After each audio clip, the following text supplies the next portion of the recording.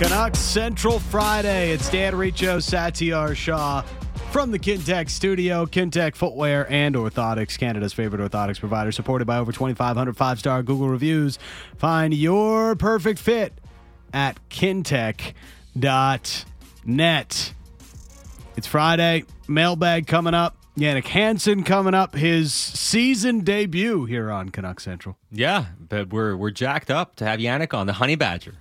He had some pointed thoughts on Connor Garland the other day on the People Show. We'll see what kind of a take he has on the Canucks 8-1 win.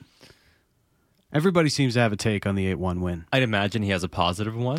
I don't think we've had this extended 48 hours of positivity around the Vancouver Canucks in a very long time. Well, I mean, having the largest margin of victory for your season opening game ever, yes, it creates a good mood around the city and the organization all of a sudden. There's a lot of confirmation bias, I feel like. Yeah. Told you they were going to be better. That's basically what I've been saying to everybody. Told you so. Told you. I've told you they're going to finish third in the division.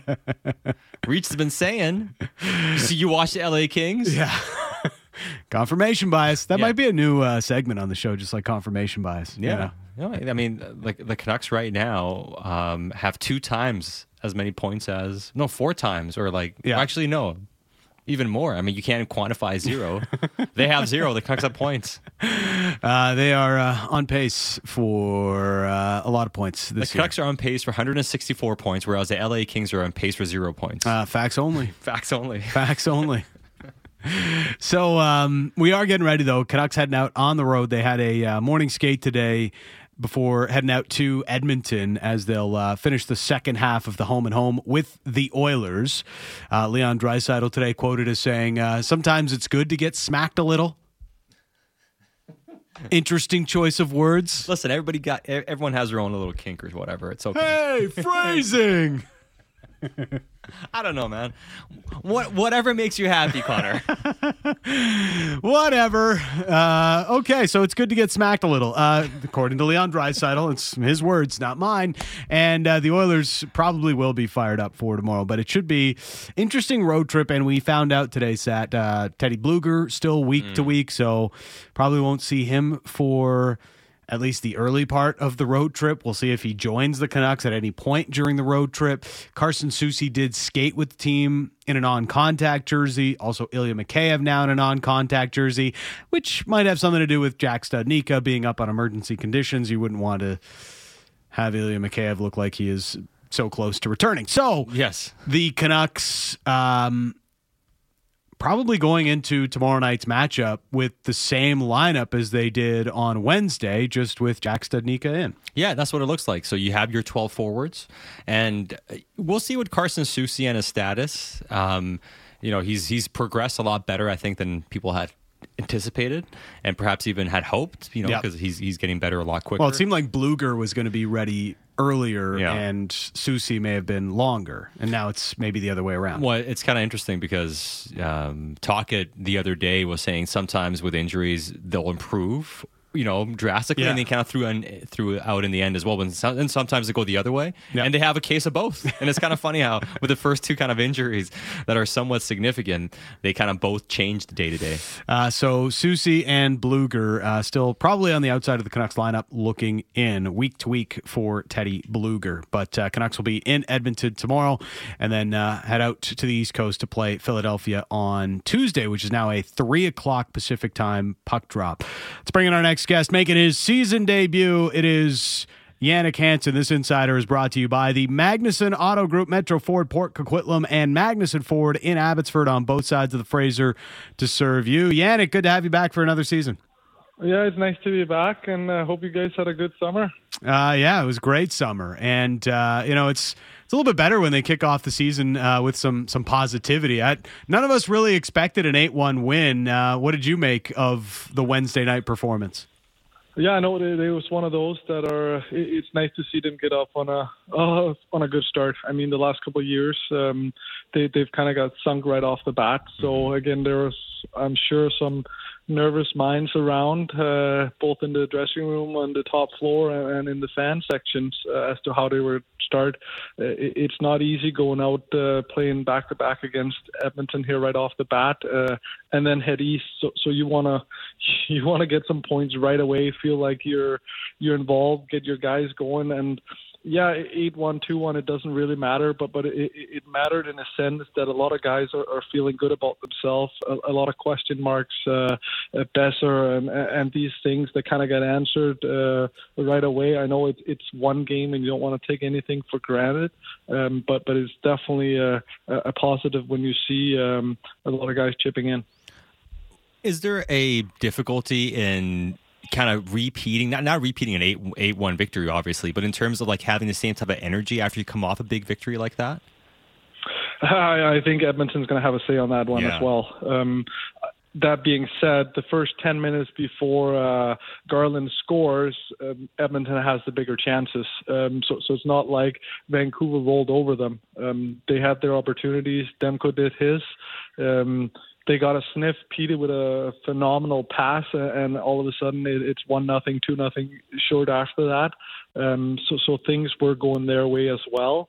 So again, expecting an 8-1 win here tomorrow, I don't think I'd bet on that. Yeah, it's some of it the Edmonton goaltending and the power play ran hot for 3 of the 8 goals, but it did feel just the way they played a much cleaner game than we had seen them play in years past. They won a ton of puck battles all over the ice. It just you felt some of the structure Rick Tocchet put in towards the end of last year carry over into the start of this season. You can hope. It's very early. It's hard to draw a conclusion off of one game. Ask me again a week from now when they played 5 and they've been on the road for 4 more and stuff like that, what they're looking like.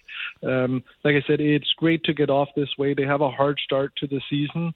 So again, every point you can get right now puts them in a good position, and again, not that hole that we've seen in the past. Drawing conclusions off of one game, I hate to do that. I don't want to do it from the preseason either. Right. But now they're playing for keeps. They played very good last night, or not last night, the other night. And again, they got a lot of things done right that hasn't gone right for them in the past. So again, it's definitely a positive. It's something you can build off of. Now again, go out and repeat it, and not just 2 or 3 times. No, do it on a consistent basis, and then we can talk about we're having something tangible here. What do you think of the way Filip Hronek played and just how he looks like a player since coming over to Vancouver?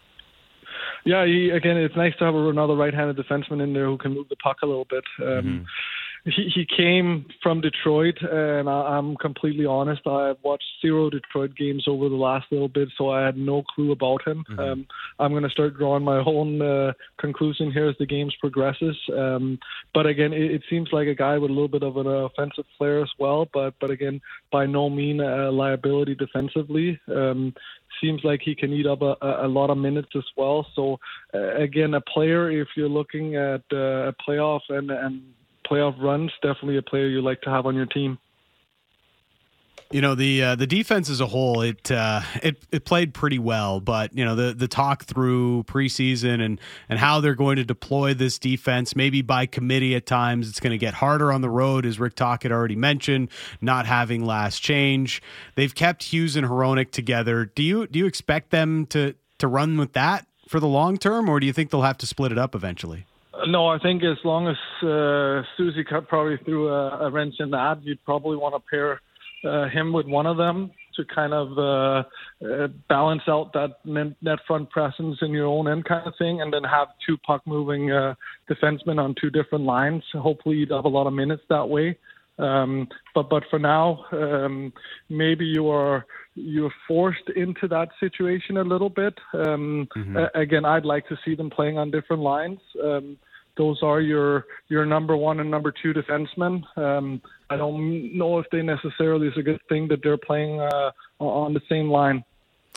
sometimes with this team in the past, Jannik, we've seen them get a little bit hot, and then the moment adversity steps in, they kind of fall and turtle a little bit. Maybe that's too strong of a word, but it's the word I'm using right now. So it's you're so right about needing to see it more. But my wonder is, with the type of effort they showed, winning all those battles, like just how sustainable is that over the course of an 82-game season to be going as hard as they were the other night? Well, you should be able to win battles every night. It's one of the things you can control. Can't control bounces, all these things, but winning your one-on-one is something you can control. It's about fight. It's about will. And again, if you can do that on a consistent basis, you coming out on top a lot of nights. So again, like I said, it's a positive to see them doing that. I love to see that on the road as well when things get a little bit harder, and then take it from there. But right now we're talking positives and not negatives. What they need to do now, they just need to continue. So it's definitely a good sign. Yeah, it is. Now, obviously, when we look at the team and how it's built, we're not going to see ultimately what the forward group is like until we see Mikheyev back and Teddy Bluger coming in. But when you look at a guy like Pius Suter, for instance, and how he can play on the PK, and just in terms of how the coach can deploy his lineup, if he can play the way he played, or at least close to the way he played, how much does that kind of change the Canucks' fortunes potentially on the road and just being able to kind of dictate pace against certain opponents?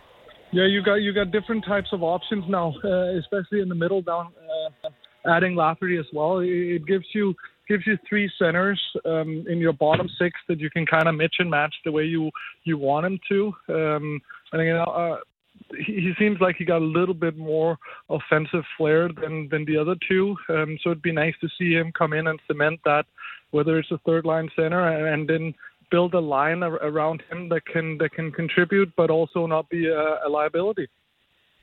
Yeah, it felt like they were able to run four lines the other night, even though they didn't have 12 forwards. But they seem to be able to run through most of the forward group, and I think that's kind of what they're aiming for. And we'll see it play out over the rest of the season. But Edmonton really seemed to struggle that the Canucks could throw out four different lines and roll their four lines pretty regularly through the night. And that's something, a lot of teams struggle to deal with. It's kind of what Vegas has been built on, is being able to run four lines. It makes it really difficult for the opposing team to game plan against. Yeah, I think that's what every team is trying to achieve. The days of three lines or top six is over, because these guys, they can be shut down. They can go away. Bad days, weeks, month, and then your season is done. So you need to be able to have contribution throughout your lineup. That being said, there's nothing wrong with having different roles, different skills, different abilities there as well. But you need four lines who can contribute on both sides of the ice. And then you'd like to have some physicality. You'd like to have some PK skills as well mixed in there. So you have those intangibles. But again, the overall theme is you want to be able to roll four lines. You want to be able to play in Tampa and Florida here a week from now and not worry about who you're throwing out for a fourth line for a defensive zone draw or on an icing in cases like this. So that's the strength of not having to worry about that matchup when you don't have the last change. Yeah, and I mean, when we look at the best Vancouver teams in the past, as much as we talk about you need to do more than just win faceoffs, it does matter having guys that can take different types of faceoffs, right? Good in the right circle, good in the left circle, and just in terms of giving yourself a little bit of stability. And that's one of the things I wonder about in general. Can they be better around the margins? And at least they've got players that can play specific roles, whereas last year, Jannik, how much did we talk about? They don't even have guys that can win faceoffs in the right circle. They don't even have guys who can PK. It seems like at least they've gotten guys in positions where they can be successful helping the team. Yeah, and it's one of those things. The margins for wins and losses in the league right now are so narrow. Mm-hmm. And if you can scrape out a percentage here and there, and winning a face-off, penalty killing in your own end and clearing the puck, it takes 20, 25, 30 seconds off the clock, that's a big chunk. A lot of times, a lot of goals that they're scored off the first 15, 20, 30 seconds in a power play. And again, you're putting yourself at a significant deficit if you're already losing that. So that being said, the face-off is key. The fact that you're able to play physical as well, you don't want to run into teams where you're getting intimidated. You want to be able to have a pushback there as well. That being said, the biggest pushback is being able to put the puck in the net. And again, that hasn't been Vancouver's issue over the last little bit years here. They've been able to score. They haven't been able to do the other things. So again, it's good to see them trying to fix these things. Now we just want to see it on a consistent basis and then continue to see the scoring we've kind of been accustomed to, and then you're going to see a lot of good nights for Vancouver. So JT Miller in that line, they outscored Connor McDavid 3-zip the other night, and I think it's maybe one of the biggest keys to success for the season is JT Miller and Phil DiGiuseppe and Brock Besser. They want to be deployed as the matchup line, and I think if they're able to have success through the course of the season, it's going to help this team tremendously if that can be a shutdown line behind Elias Pettersson. Yeah, again, you need JT to be an $8.5 million guy. There's no question about that. You need him to be able to do that, put up his 80, 90 points, carry a line, be physical, be hard to play against. He fills a lot of different roles that the other centers maybe necessarily can't do yet. We're starting to see that grittiness from Petey as well. But again, there's no question. You need your number one, number two center. You need your number one defenseman. You need your goaltender to be your best players. Are they your best players? Then let's start worrying about the fringe, the players that fill in around them. So when you're saying we need JT Miller, absolutely we need him and a handful of other guys, and then hopefully everybody else falls in line, because that's what tend to happen when teams have success. Then they're okay with their roles, they're fulfilling it, and they're playing it to the T. They're put in a position where you can succeed. And it's easier for everyone. And before we let you go here, Jannik, a lot was made this past week with the whole Connor Garland stuff and, the team and the agent exploring a trade. In terms of him still being here, we all know it's not easy to move a contract, and at the end of the day, he has to play well. Is that the type of performance, not always score a goal every night, but the way he played, is that what he has to do now that it's public about his situation? Yeah, he's got to be real worried about the attitude now. I have no question he'll come out and work hard, try to score, try to produce, and all these things.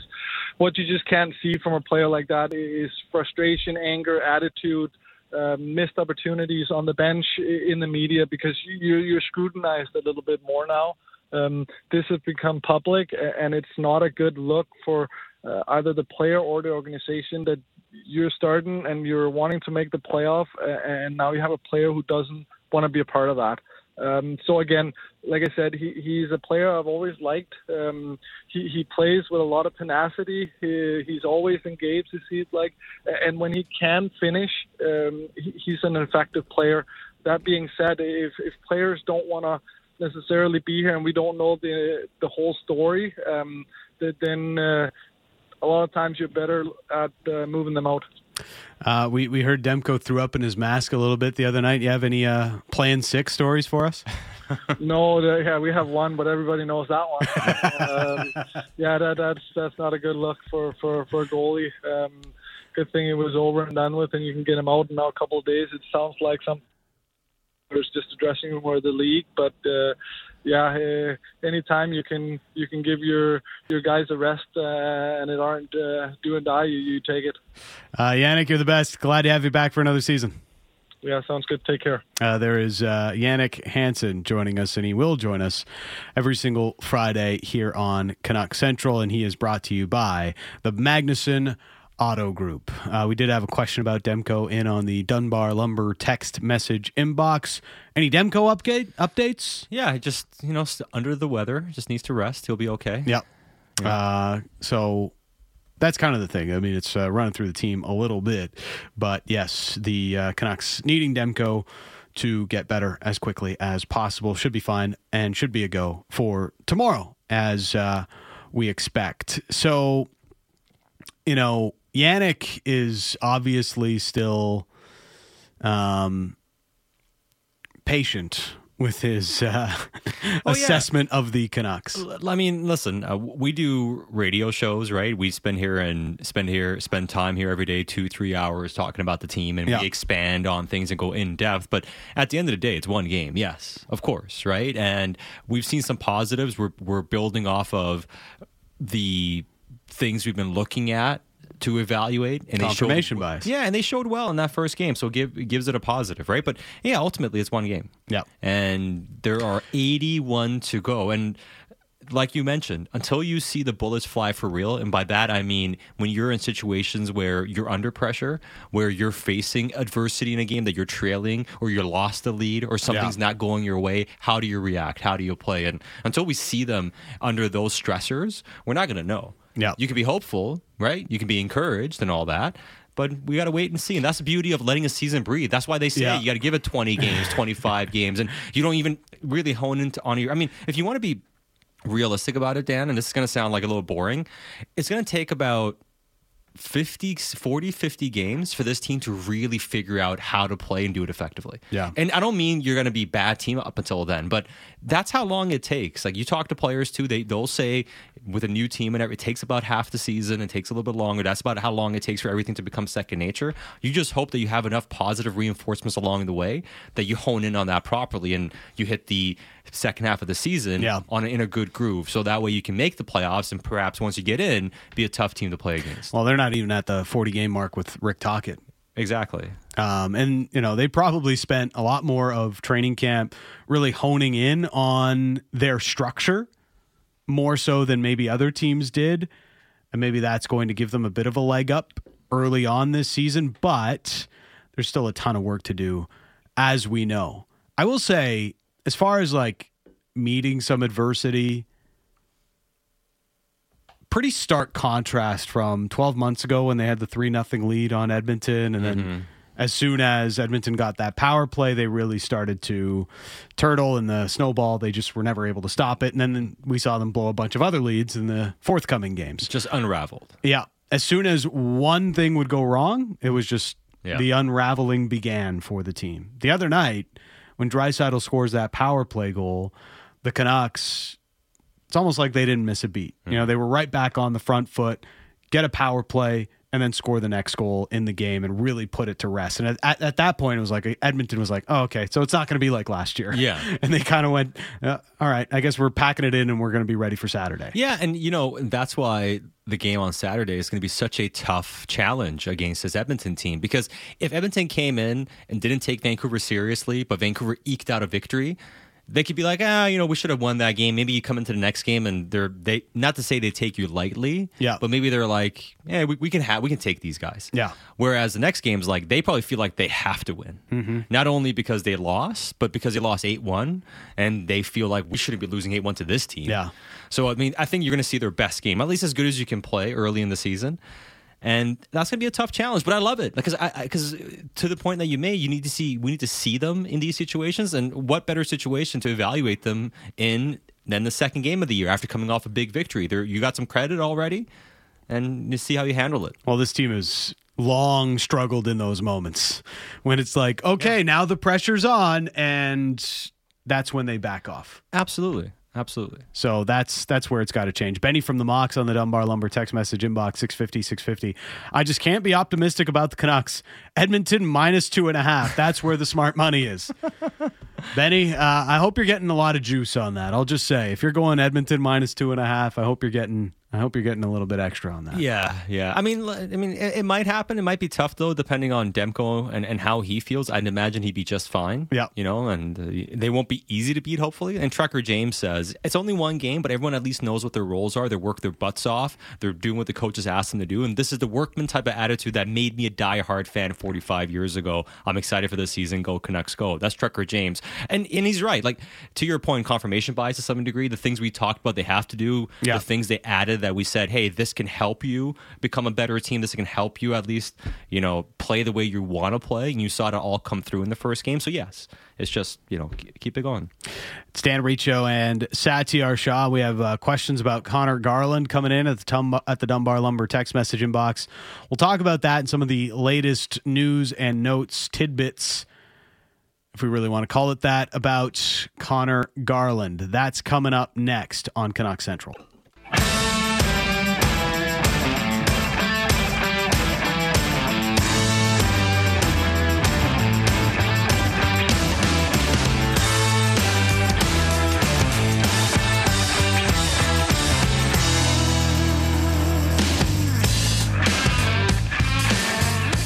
Canuck Central in the Kintec studio. Happy Friday. It's always good getting into the weekend. It is, man. Especially when the weekend entails hockey. Dude, I'm so excited to be able to watch hockey and do the game tomorrow. Like, I'm hyped for it. I saw Victor between breaks. We were just chatting. Yep. And I was like, happy Fridays. Like, are they still Fridays for you? Because I work so much on weekends. I'm like, yeah, man, it's great. I mean, doing a game on a Saturday, 1 hour pregame, it's easy. It's good. Hey, Vic, just a note, getting into this business, your weekends are toast. You know that, right? Yeah, but that's fine. There's definitely worse jobs in the world. Exactly, 100%. Now, there's the attitude I like to hear. Victor knows what's up. And if it comes with more 8-1 wins, then I'm all for it. Yeah. The only downer about this weekend, no club football. So that does suck. Having to wait another week to watch the EPL is very tough. I know Victor's a big footy fan as well. So. Got to watch internationals. Yeah. Well, at least, I don't mind so much the World Cup or Euro qualifiers. At least there's stakes. Yep. In some of them. The ones that, have the group wrapped up, they don't matter. But, yeah. Still, it's not the same. Yeah. It's England, Italy on Tuesday. Yeah. Yeah. It's not the same. Also, Canada suffered a big loss today. But this is not Soccer Central, guys. No. I'm sure those texts are about to come in. Somebody's furiously texting into the Dunbar. Somebody is very angry driving on Highway 1 and just... All right, Reach. Get your Paisani takes out of here. Start talking some hockey. All right, fair enough. It is Canuck Central. Dan Riccio, Satyar Shah here in the Kintec studio. 650 on the Dunbar Lumber text message inbox. So Connor Garland scores in the opening night, but rumor mill still swirling around him. We got an update from Elliot Friedman today on 32 Thoughts. There is word Nashville could be in on Connor Garland. Rick Dollywall mentioned Winnipeg as a team that has been sniffing around Connor Garland. They like to acquire players with term, much like they did with Nate Schmidt a couple of years ago from the Vancouver Canucks when it didn't work out with that player here in Vancouver. But the most interesting note of it was... teams are looking for the Canucks to retain about 30%, which would be $1.5 million. Yeah, roughly. On Connor Garland's contract, and potentially have to add a sweetener on top of that. Can I hang up the phone on the Canucks' behalf? I mean, and that's why. Do you think Patrick Allvin says like it was nice talking to you when somebody asked for that? Well, I mean, I'm sure he probably chuckled in the way he does. Right? He probably chuckled. We can't do that. Yeah, that's pretty much it. Yeah, it's gonna be a no for me, Bob. Yeah, that's a no. Well, I mean, that's why a trade hasn't happened, right? I mean, that's kind of my thing. When I heard it, I was just like, well, yeah. Which is probably why they haven't been able to trade Connor Garland in the last number of months. Yeah, and Vancouver has always said, and this is something that even Allvin himself mentioned, we're open to retaining salary. Yeah. But for us, there's a cost of retention. Yes. This is the point that he made too. It's like, okay, we'll retain on this player, but that means you're giving us something for it. Whether that's more accurate value for Connor Garland, whether that's throwing something extra in or whatever it is. It's like, we're looking to make a trade for Garland. We're looking for some sort of value in return. And in that pursuit of finding the right value, we're open to retaining salary. Yeah. But if the conversation is retain salary and give us a sweetener,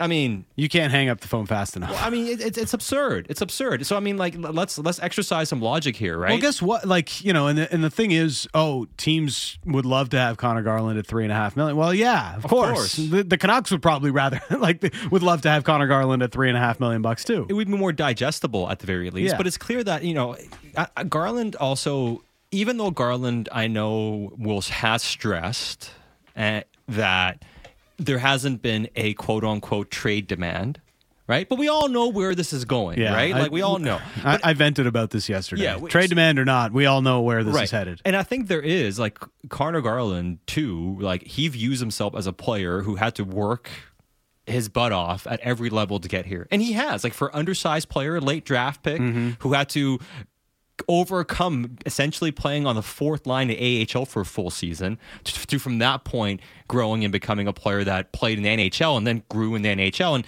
he views himself as a talented player who can play a sizable role somewhere. That sizable role is not going to happen in Vancouver when everybody's healthy. Yeah. It's clear. And we've seen kind of what's happened even with different coaches, right? So I think he'd love to go somewhere where he can flourish as a player and be who he thinks he can be, because it doesn't look like it's going to be in Vancouver, right? But Vancouver, I don't think, is looking to give him away in terms of taking a huge loss on the trade. I think they'd be happy to trade him free for the cap hit, but nobody wants to do that. Yep. So not many teams can do that. So you're taking something back or doing something, right? And I think that's why we kind of laughed at the whole stuff coming out before the season, because sure, go ahead and try, but nothing's changed. And if this is what you found out after your pursuit of a trade, that it's going to cost salary retention and a sweetener, it's like, I mean, we knew this. I'm not sure the new agent has accomplished anything other than finding out what everybody already knew. Yeah, and listen, he's doing his job. I'm not begrudging him. He got hired by Garland for a reason. He can't negotiate a new contract yet. It's about, can we facilitate a move somewhere? So he's doing what he can for his client. But that's why, like, it's going to take time. Yeah. Like, we said this about Bo. We said this about everybody. You got to wait. Right now, nothing's going to happen that's sizable in NHL unless somebody's super desperate. And I can look at a trade with, like, a team like Nashville, for instance. Like, for instance, like, if Nashville looked at it and said, we'll give you Dante Fabro, for instance, for Connor Garland, and you retain, $500,000 on the contract. Okay, sure. Like, maybe we can do something about that, right? But is that what Nashville wants to do? I don't think so. Probably not. They probably want, like, again, Nashville probably looks at it and says, like, we want you to retain, and we want you to give us something here. They'd like you to retain more, and that's always what it ends up being, right? How much can you retain? What are you willing to retain? And you negotiate from there. But to me, the 1.5, every team is probably asking the Canucks to do that in a trade. And it just doesn't make a ton of sense for the Canucks to do that, because when I go through the exercise logically in my head, is Connor Garland a bad hockey player? No. Can he still provide some level of value to the Canucks even on his current deal? Yes. So why would you? What is forcing you, other than maybe the player's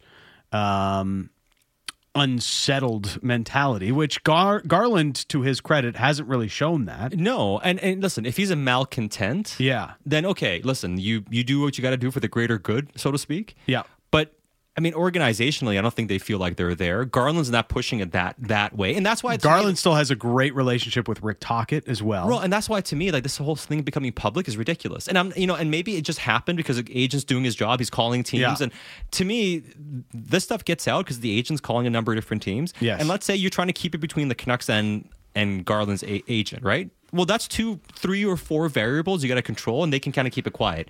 All of a sudden, you add 6 or 7 front offices with 4 or 5 people in the know. Yeah. Now you're talking about 40, 50, 60 people all of a sudden who know about this. And somebody's going to spill the beans. To somebody, mention something to somebody, right? So this is how it comes out. But to me, the fact that it's come out is counterproductive. And the fact that it came out right before the season is also counterproductive. Because the fact that we're even sitting here talking about this after an 8-1 win, and the Canucks have a game coming up, against Edmonton. Big 5-game when we road trip. know a trade can happen because of the things we just outlined. It's ridiculous. Well, the best course of action for the Vancouver Canucks is to just wait. And it's so obvious that the best course of action is for them to just wait in this situation. You wait, you hope Connor Garland has a good season. You hope the team as a whole has a good season. The salary cap goes up next summer, and it's maybe a little bit easier to move Connor Garland. Yeah. Because at the end of the day, especially if the Canucks do make good and have a solid season this year, make the playoffs, guess what? There's a lot of players on this roster that look a lot better a year from now or 9 months from now than they did over this past summer. Yeah. And over these past couple of years. You know what's going to change the equation? Two things you just mentioned. Garland playing well and this team playing well. Yeah. Those are the things that can make it a little bit easier to move Connor Garland. Plus, time. Because real cash is being doled out to Connor Garland on his contract. Yeah, pay a little bit more of it off. There's less that the acquiring team is going to have to pay to Garland. And two, the more time that passes, there's less term on the deal that the acquiring team of Connor Garland would have to deal with. So, you talk about Connor Garland for 3 years at $17 million in real cash. That's a lot for somebody to take on. You talk about it at 2 years and around $10, $11 million. Well, that's a little bit less and a little bit more palatable for an acquiring team in this conversation. So that's where the situation is at with Connor Garland. There was a really interesting bit of news today around the league, Sat. Mm-hmm. Devon Toews, good BC kid, gets paid. Yeah. 7.25 over the next 7 years with the Colorado Avalanche. And I know this is something you've been talking about for a while. That's why we call him Satstradamus around here. But quality defensemen just do not make it to market. Devon Toews was set to be an unrestricted free agent. He got a number he was happy with the Colorado Avalanche, where, he's buttered his bread essentially for the last number of years and became a star defenseman in the league. And he's decided, that's good enough for me. I'm staying in Colorado. Yeah, and I mean, it makes sense. You're getting $50 million, which is still a ton of money. Yeah, perhaps you could have got a bit more in free agency, right? But you're happy. You're making it's a lot of money, and you're in a place you're happy. So great for him. I'm happy for him. I'm happy for his family, and I wish him the best because who doesn't want to see local boys have success the way Devon Toews has had success, right? But to the point that you made, it just goes to show that if you want a top four defenseman, you got to go out and find one. You might get lucky through the draft, right? Yeah. In terms of later picks, you might get lucky with a smaller move. Free agents like Hirose, if he pans out, can he be the next Hannah? But even that is I'll look at Hirose and say, if he can play on the third pair, credibly, that's a huge boom. Like, if he's the next Stetcher, that's fantastic as a college free agent. That's how hard it is for those guys to even become what Troy Stetcher is, for instance, right? Top four guys are hard to find. Legitimate top four guys are very hard to find. Yeah. You're either drafting them high, like you did with Willander, especially righties. Yep. And that's why, and I'm not saying pick any player over any talented guy, but that's why as much as the Zach Benson stuff is out there and all the stuff about other talented players, and I get it, right? If you're not taking those types of swings, you're not going to get defensemen. Yeah. And I don't care how much you can point to, guys drafted outside the first round. The good ones get drafted in the first round. Mm-hmm. Some in the second, a little bit, right? But even those are harder to find. Yeah.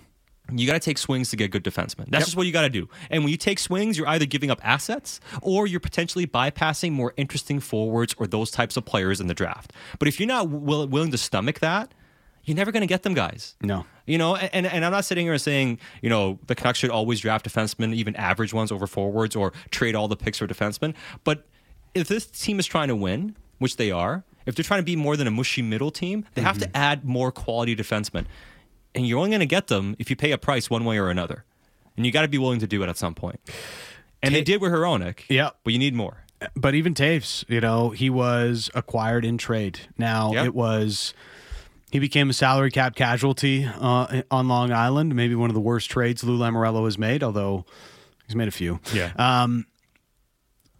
And it's not somebody that Colorado developed themselves. He spent a lot of time was drafted in 2014 in the 4th round, spent a bunch of time in college, and then spent a bunch of time in the AHL. It took long for him to develop before getting a couple of years with the Islanders and then getting traded for 2 second-round picks to the Colorado Avalanche and landing in a primo spot next to Cale Makar, essentially. But he's made the most of that, and they've become essentially the best pair in the National Hockey League together. So there's a lot that Devon Toews, development-wise, had to go through, and that's sort of one of the paths the Canucks are taking with a bunch of guys. They've taken a lot of chances on younger defensemen. They'll see if any of them hit. Hirose, McWard, Johansson, all those guys. Maybe none of them hit in the same way that Devon Toews hit, because that's a huge hit. Yes. That very rarely happens, but you're taking some chances. And the other one is Hronek, and it's a high cost. And I didn't love the trade when it happened. You can go back and listen to the tape. I'm not going to hide from that take. But the more I look back on it, the more it's like, yeah, you let that player get to the summer. There's more teams that are probably bidding for Filip Hronek in trade with the Detroit Red Wings. They have more cap space. There's, teams trying to improve in the offseason. All those things are happening at the same time. Canucks jumped on it the moment that they had a chance, because this is essentially what happens with defensemen. If they get to market, if they get on the trade market, there's going to be a lot of teams trying to acquire that player. And the cost for those guys who are viewed as established top 4 defensemen is a first and a second. Yeah. We've seen it with the Hronek trade. We saw it with Provorov and other trades. Even Provorov was a bit different because there's a lot of moving parts. But you go through the trades. But Provorov was an underperforming player at a high cap number. And he still got a good, decent return at the end of the day, right? And again, it's a top 4 defenseman that has value, and especially guys that are viewed as good defensively. Those guys, Devon Toews has that. Hronek has that. Yeah. Right? And that's something that these guys have that makes them a little bit harder to find, and that's why there's even more value into it. So you can't be afraid of doing so, and the Canucks have shown they can, but you still have to add more. Now, you can't force it either, because if you get to free agency and none of the top guys are there, you can't overpay for somebody. It just doesn't make sense. That's what happened with Tyler Myers. When you get desperate and you sign somebody, Myers, again, you'd be okay with Myers around $3.5-4 million, but at $6 million, it's become a tough contract to deal with. Well, even a guy like Ryan Graves, for instance, like he's like a number 4 or 5, kind of, right? Like he's good, but he's not great. Got 5x5. 5x5. He got a 5-year deal worth $27 million. You're paying a $4.5 million for 5 years. Yeah. Or 6 years. 6-year deal, $4.5 million per season. Like that's a lot of money. And if he's a number 5, that's a lot of money towards a number 5, right? Yeah. So to me, like I don't have much interest in paying those guys. They lock you in. It becomes a Myers thing to some extent, unless you have perfect partners for them and you're locked in long term. So you got to go out for the top end guys. And I think the Canucks are trying to get Severson. That didn't happen. Obviously, Columbus jumped up and gave up a third to get his rights. They don't let those guys get there. Yep. The year before, Mackenzie Weegar, he's a guy, righty defenseman, good defensively, has value. The Calgary Flames locked him up, never got to free agency. Guys like that don't get to free agency. So you got to find a way to acquire them. And if you don't, you got to draft them, develop them. Yep. So, like, how do you bridge to get there, though? And I think that's the challenge. You kind of saw what the Canucks did this year, where they couldn't get those guys. So you signed Soucy to a 3-year deal. Yeah. But Ian Cole is a plug-and-play top 4 guy on a 1-year deal. You're just kind of buying yourself a little bit of time to find the next guy via trade, or buy yourself enough time to have somebody develop and come up and play that role.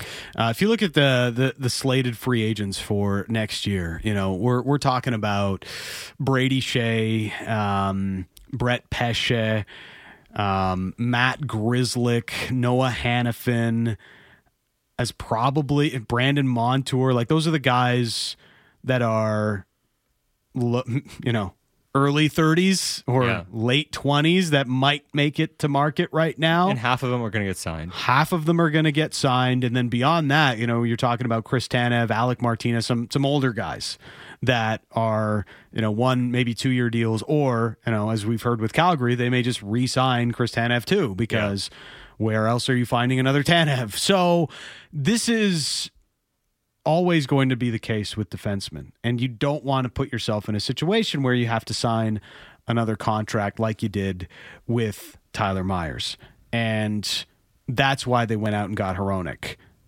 Does the Toews contract feel like a comp for Filip Hronek, who is as of right now, eligible for an extension with the Vancouver Canucks? So I don't think that he's in that stratosphere in terms of player, because Devon Taves is viewed very, a lot higher. But I do think the total money in terms of $50 million is somewhere around the ballpark. But Taves did take a little bit less, yes. A little bit less than what he would have gotten in free agency. But even so, I look at the comparable, the number I keep coming out with Filip Hronek, and perhaps he gets a bit more, and we'll see, how much the cap rise plays into it. But if you look at comparables for his age, his production, the number comes in at about 6.5. 6.5-ish. So that's over a 7-8 year deal. Yeah. Hey, maybe you do 7. But yeah, I think he probably gets a bit less than what Taves got. That would be, on an AAV, I think he gets a bit less than what Taves got. Now, if he puts up a 60-point year, that's different. But I don't see that happening with him not being on the first unit power play. Yeah, it might help the Canucks that Taves did take a bit of a haircut here and is at 7.25, because the Canucks can definitely use that. Even if Hronek does have a good season offensively, it's going to be hard for him to really demand more than 7.25 that Devon Taves got. Now, Severson is also a right shot defenseman, has been a point producer in his career. He got 6.25, $50 million total dollars over 8 years with the New Jersey Devils.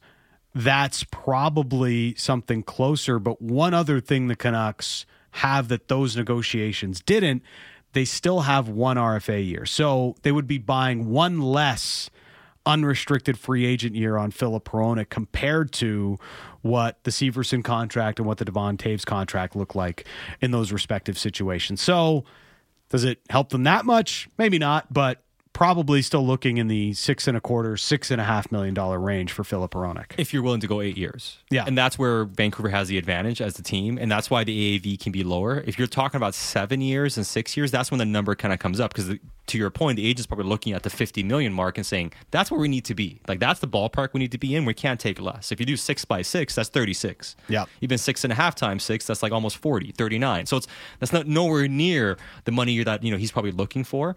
So it has to be an 8-year deal. So it comes down to what the bargain they kind of drive. Because in free agency, I can see him getting 7 times 7 in free agency, 49 million or something. Perhaps 7.5 times 7, 50 some million, 52, 53, somewhere in that. But nobody's going to be able to give him, no one's going to give him 60. So if Vancouver comes in at an 8-year deal at 51, 52, it probably should be able to get it done at that range. That would be my guess. Yeah. But we'll see how that kind of unfolds. And, the other thing that the Canucks have too is, Quinn Hughes signed at a pretty good number. Yeah. So Filip Hronek's probably going to come in quite a bit less than where Quinn Hughes is. And, if you lock up Quinn Hughes and you have Filip Hronek locked up, you have to be really careful with the next contract. And that's why if you are giving another defenseman a big money, it has to be a really quality player. Yeah. And that's where Severson would have been, righty defenseman. He would fit right in, right? And even you can project Willander, they come in and play a third pair role and you have 3 overtime and you can still work that in. You feel great about having 3 defensemen like that. Look at, for instance, the New York Rangers. They have Schneider on the third pair, they have Trouba and Adam Fox. Hey, I'd love to have a situation like that with those types of defensemen all playing your right side, right? But I don't think you can go and sign guys like Brady Shea and give them a lot of money. To me, that wouldn't be a good bet.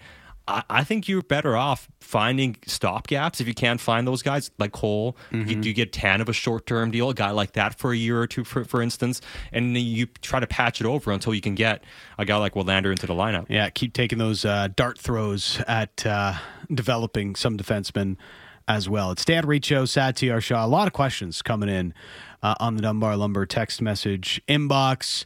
We'll get to some of those. We'll get to your mailbag questions.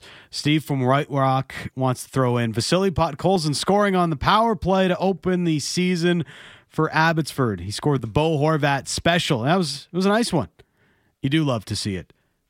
I do think Pods is going to be spending a lot of time with Abbotsford this year. Hopefully he scores a lot of goals and builds confidence. Exactly. That's what the Canucks need for Vasily Podkolzin. Coming up, the mailbag on Canuck Central.